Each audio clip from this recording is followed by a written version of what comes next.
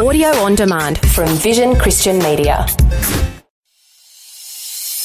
Welcome to On the Rock, God's unchanging word for changing times, with Dr. Camille Majdali, Director of Teach All Nations, Melbourne, Australia. Dr. Camille lived and studied in the Middle East, served as a principal of a leading Bible college, and now travels the world teaching God's Word.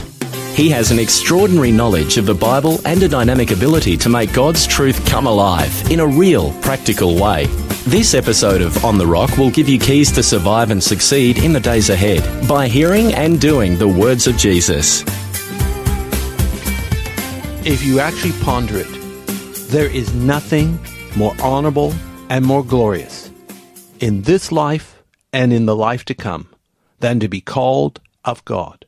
And in today's program, we're going to see the call of God in action to some of the most unlikely people you can imagine as we continue to walk through the Gospel of Matthew. Our series is entitled The Kingly Messiah, Understanding the Gospel of Matthew, Part 1, a verse-by-verse audio commentary, part of the larger Understanding the Bible series. And we are in Matthew chapter 4, verse by verse, walking through Jesus in this great gospel. Remember, as the title suggests, Matthew is building the case that Jesus is the kingly Messiah. He not only, by the anointing, carries himself like a king, but also his whole life and ministry was a fulfillment of prophecy after prophecy uttered by the Hebrew prophets centuries before. And it is a glorious fact of what Jesus had done prophetically that we're reaping the benefits until now. So in this particular lesson, which is called The Call of the Disciples, we're going to see what a great honor it is to have the Son of God come to you and give you an invitation to follow him. And by the way, the call of God isn't just limited to the gospel stories of the first century A.D. God is even now calling people to follow him in a life of service and sacrifice, knowing that whatever they sacrifice to God, he's going to give them 100 times more in this life and in the world to come, everlasting life too. Not that we earn our salvation, but we respond to the call of God because we have salvation. Now, our lesson is called The Call of the Disciples, based on Matthew chapter 4, verses 18 to 22. Let me read to you just verse 19 at the moment, where he comes to Simon Peter and Andrew his brother, who were fishing at the time. And in Matthew 4:19, Jesus said to them, "Follow me, and I will make you fishers of men." What a powerful phrase, that somehow God is going to give us the ability to win people over, not just to some ideology or philosophy or political cause. We're going to win them over to Christ and to the kingdom that has no end. In other words, we're going to be soul winners. And there's nothing more powerful than being a soul winner. In fact, it tells us in the Old Testament that he who wins souls is wise. So it is a wise thing. It's wise for the one winning the souls. It's wise for the one being won over to the cause of God and of Christ. But in order to become a soul winner, we need help. This is a partnership. We don't do this all on our own. We partner with God, who, as I always say, is the senior partner. And in this case, Jesus is saying, if you want to be fishers of men, first of all, you got to follow me. The reason is because Jesus is the master fisher of men. He knew how to attract people from far and wide. No problem getting a crowd. If you thought that John the Baptist, with his preaching of repentance, got a crowd, Jesus' crowds absolutely outstripped those of John. But remember, they weren't in competition. They were actually on the same side. He's the forerunner. He's the thin edge of the wedge of a greater man to come, namely Jesus. Jesus knew how to attract people, how to win them over. And as you follow him, he'll teach you how to do likewise. So in this particular lesson, you're going to have both Peter and Andrew called. They are from the lakeside city of Bethsaida. And then after they are told to follow Jesus and he'll make them fishers of men, they immediately comply with the request. Then there are two more brothers, very important ones, James and John. They are the sons of a man called Zebedee, who obviously had a fishing business. They get the call. They drop everything in front of their father even and go and follow Jesus. It's basically they're walking off the job. Not even giving 2 weeks' notice. They're walking off the job because of the high call of God that is upon their life. We don't know what motivated these brothers to do what they did, so immediately compliant to Jesus. But what we do know is that God had prompted them to do it, and they wisely complied. Now let's look at the entire portion of Scripture here in Matthew chapter 4, verses 18 to 22. The lesson is called The Call of the Disciples, and the reference again, Matthew chapter 4, verses 18 to 22. This is the word of the Lord.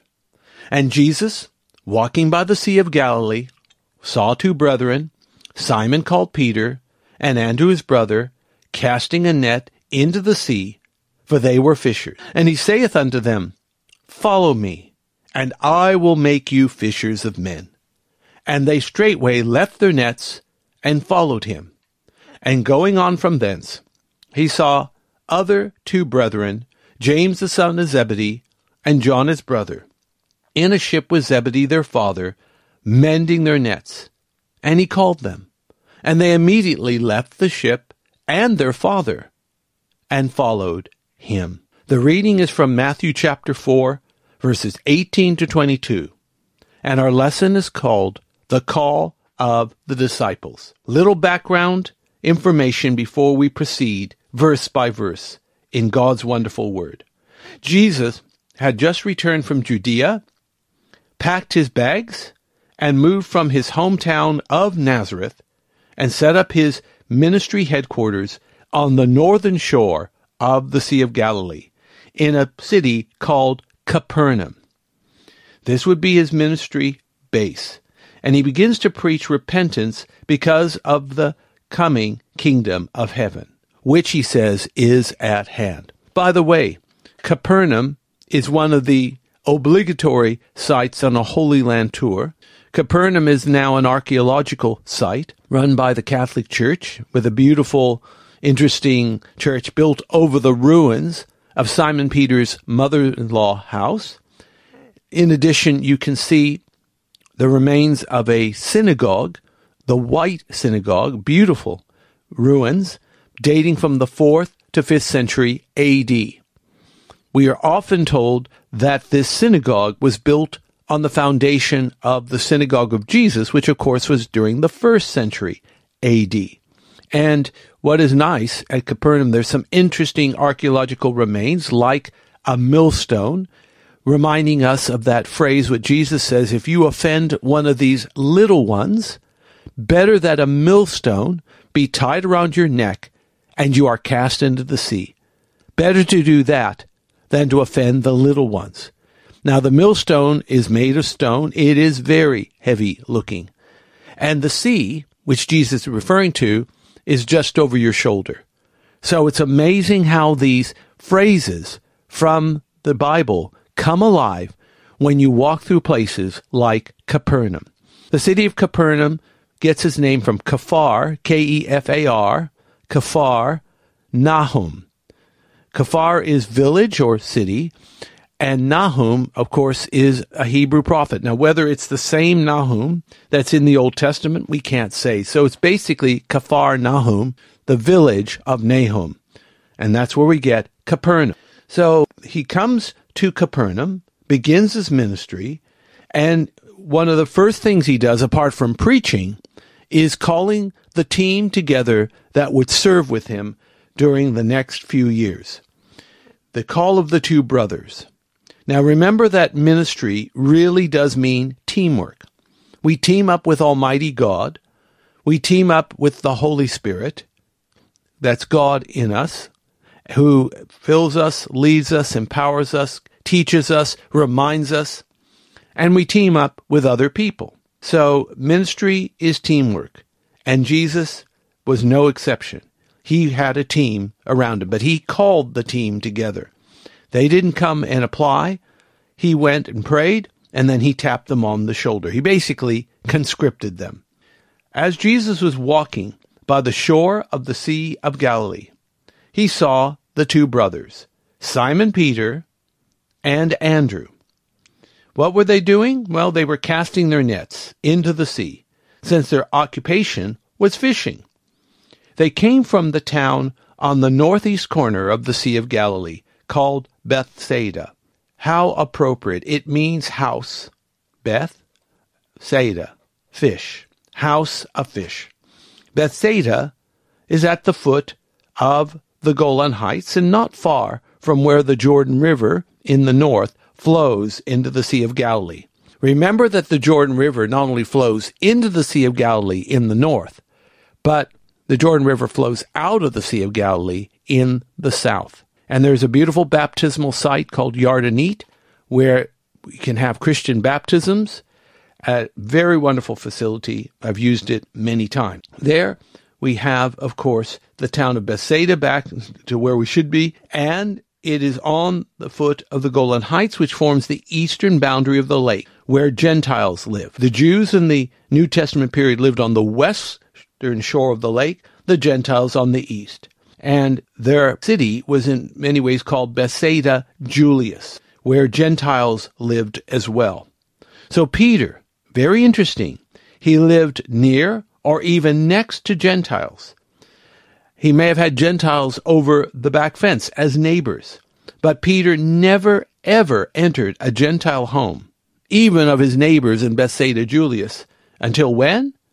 Until the day the Holy Spirit compelled him to leave Joppa, go to the very heathen city of Caesarea, and there go to the home of a very prominent Gentile named Cornelius.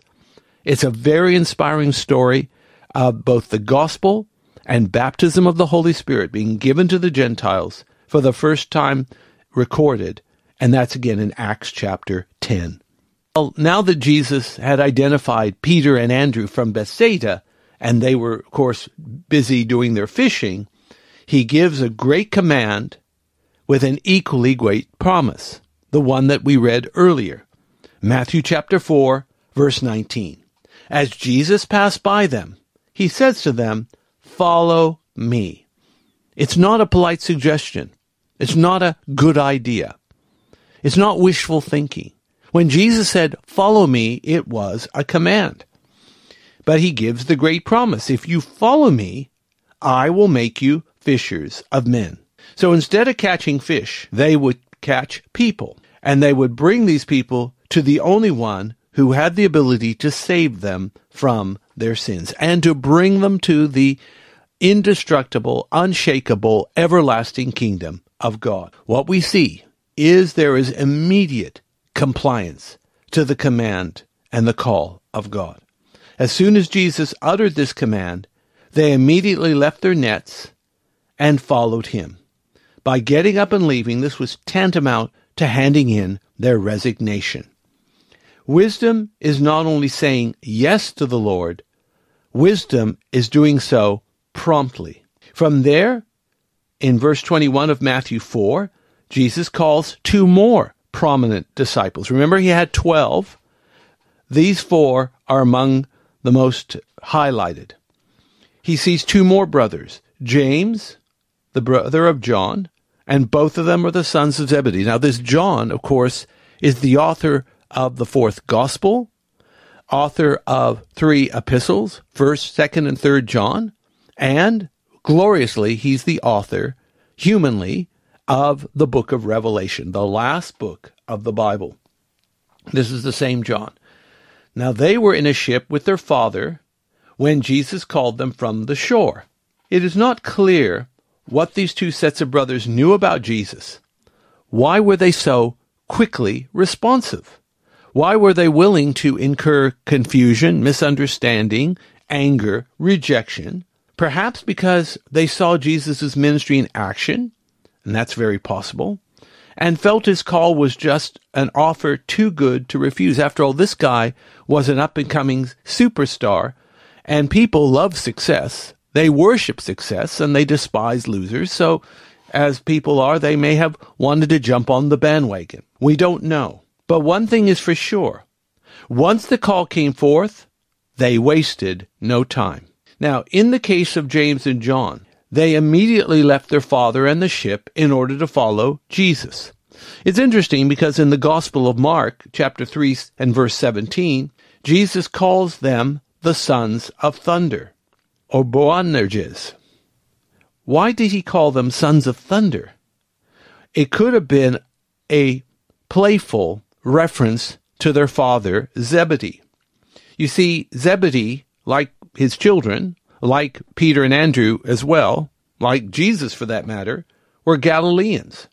They were living in a land of volcanic soil and basalt stone. Galileans could be very, very loyal, but Galileans could also be impetuous and hot-tempered. This was probably one of those examples. Just imagine, here's Zebedee, he's running a family business, his sons are with him, Jesus walks by, calls them, they drop everything, and immediately leave their father and the nets and the boats behind to go after Jesus. I would guess, and I may be wrong, but that Zebedee probably reacted and maybe said some things, and maybe said some things he shouldn't have, because he didn't understand, why are my sons leaving me, especially in the middle of work, to follow this itinerant preacher? So that's just speculation, why they were called sons of thunder or the kind of reaction they got. But can I say, there is nothing higher, more wonderful, more awesome than to be called of God. If you have received Christ as Savior and Lord, and you know that you're born again, and you have assurance of salvation, friend, you have been called of God. Called of God for salvation, called of God for service. Everybody's called to serve God. It's just that what capacity we do the service varies from person to person. But the ultimate purpose of the call is the same. God is building his kingdom and blessing every person, man, woman, boy, or girl, who cooperates with him in this kingdom-building program. Remember the sobering words of Jesus that he says elsewhere in the Gospels, many are called, but few are chosen. And as I always share, what makes the difference between the many called and the few chosen? I believe what we read here in Matthew chapter 4, 18 to 22, gives us the answer. These four disciples, Peter and Andrew, James and John, are not just called, they are chosen. Because the chosen not only say yes when God calls, they report for duty when God calls. They say yes to the call, they say yes to the timing. If you will do the same, you will also become part of that elite group, the chosen of God, who responded to the call and did so promptly. Our lesson is called The Call of the Disciples.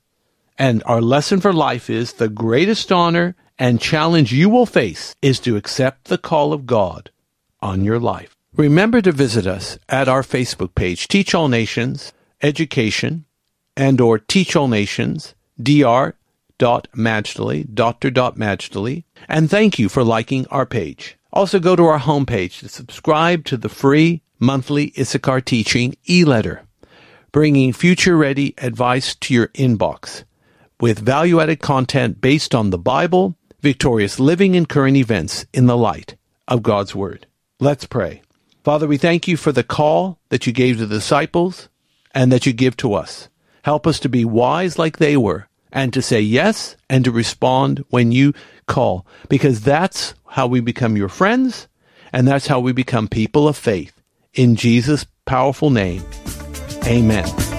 Today's On The Rock was brought to you by Teach All Nations. If you would like more information about this ministry, to download podcasts, view our online store, attend special events, sign up for our teaching newsletter, make a donation to support this ministry, or to invite Dr. Camille to speak, log on to www.tan.org.au or write to us at Post Office Box 493, Mount Waverley 3149. Thanks for taking time to listen to this audio on demand from Vision Christian Media. To find out more about us, go to vision.org.au.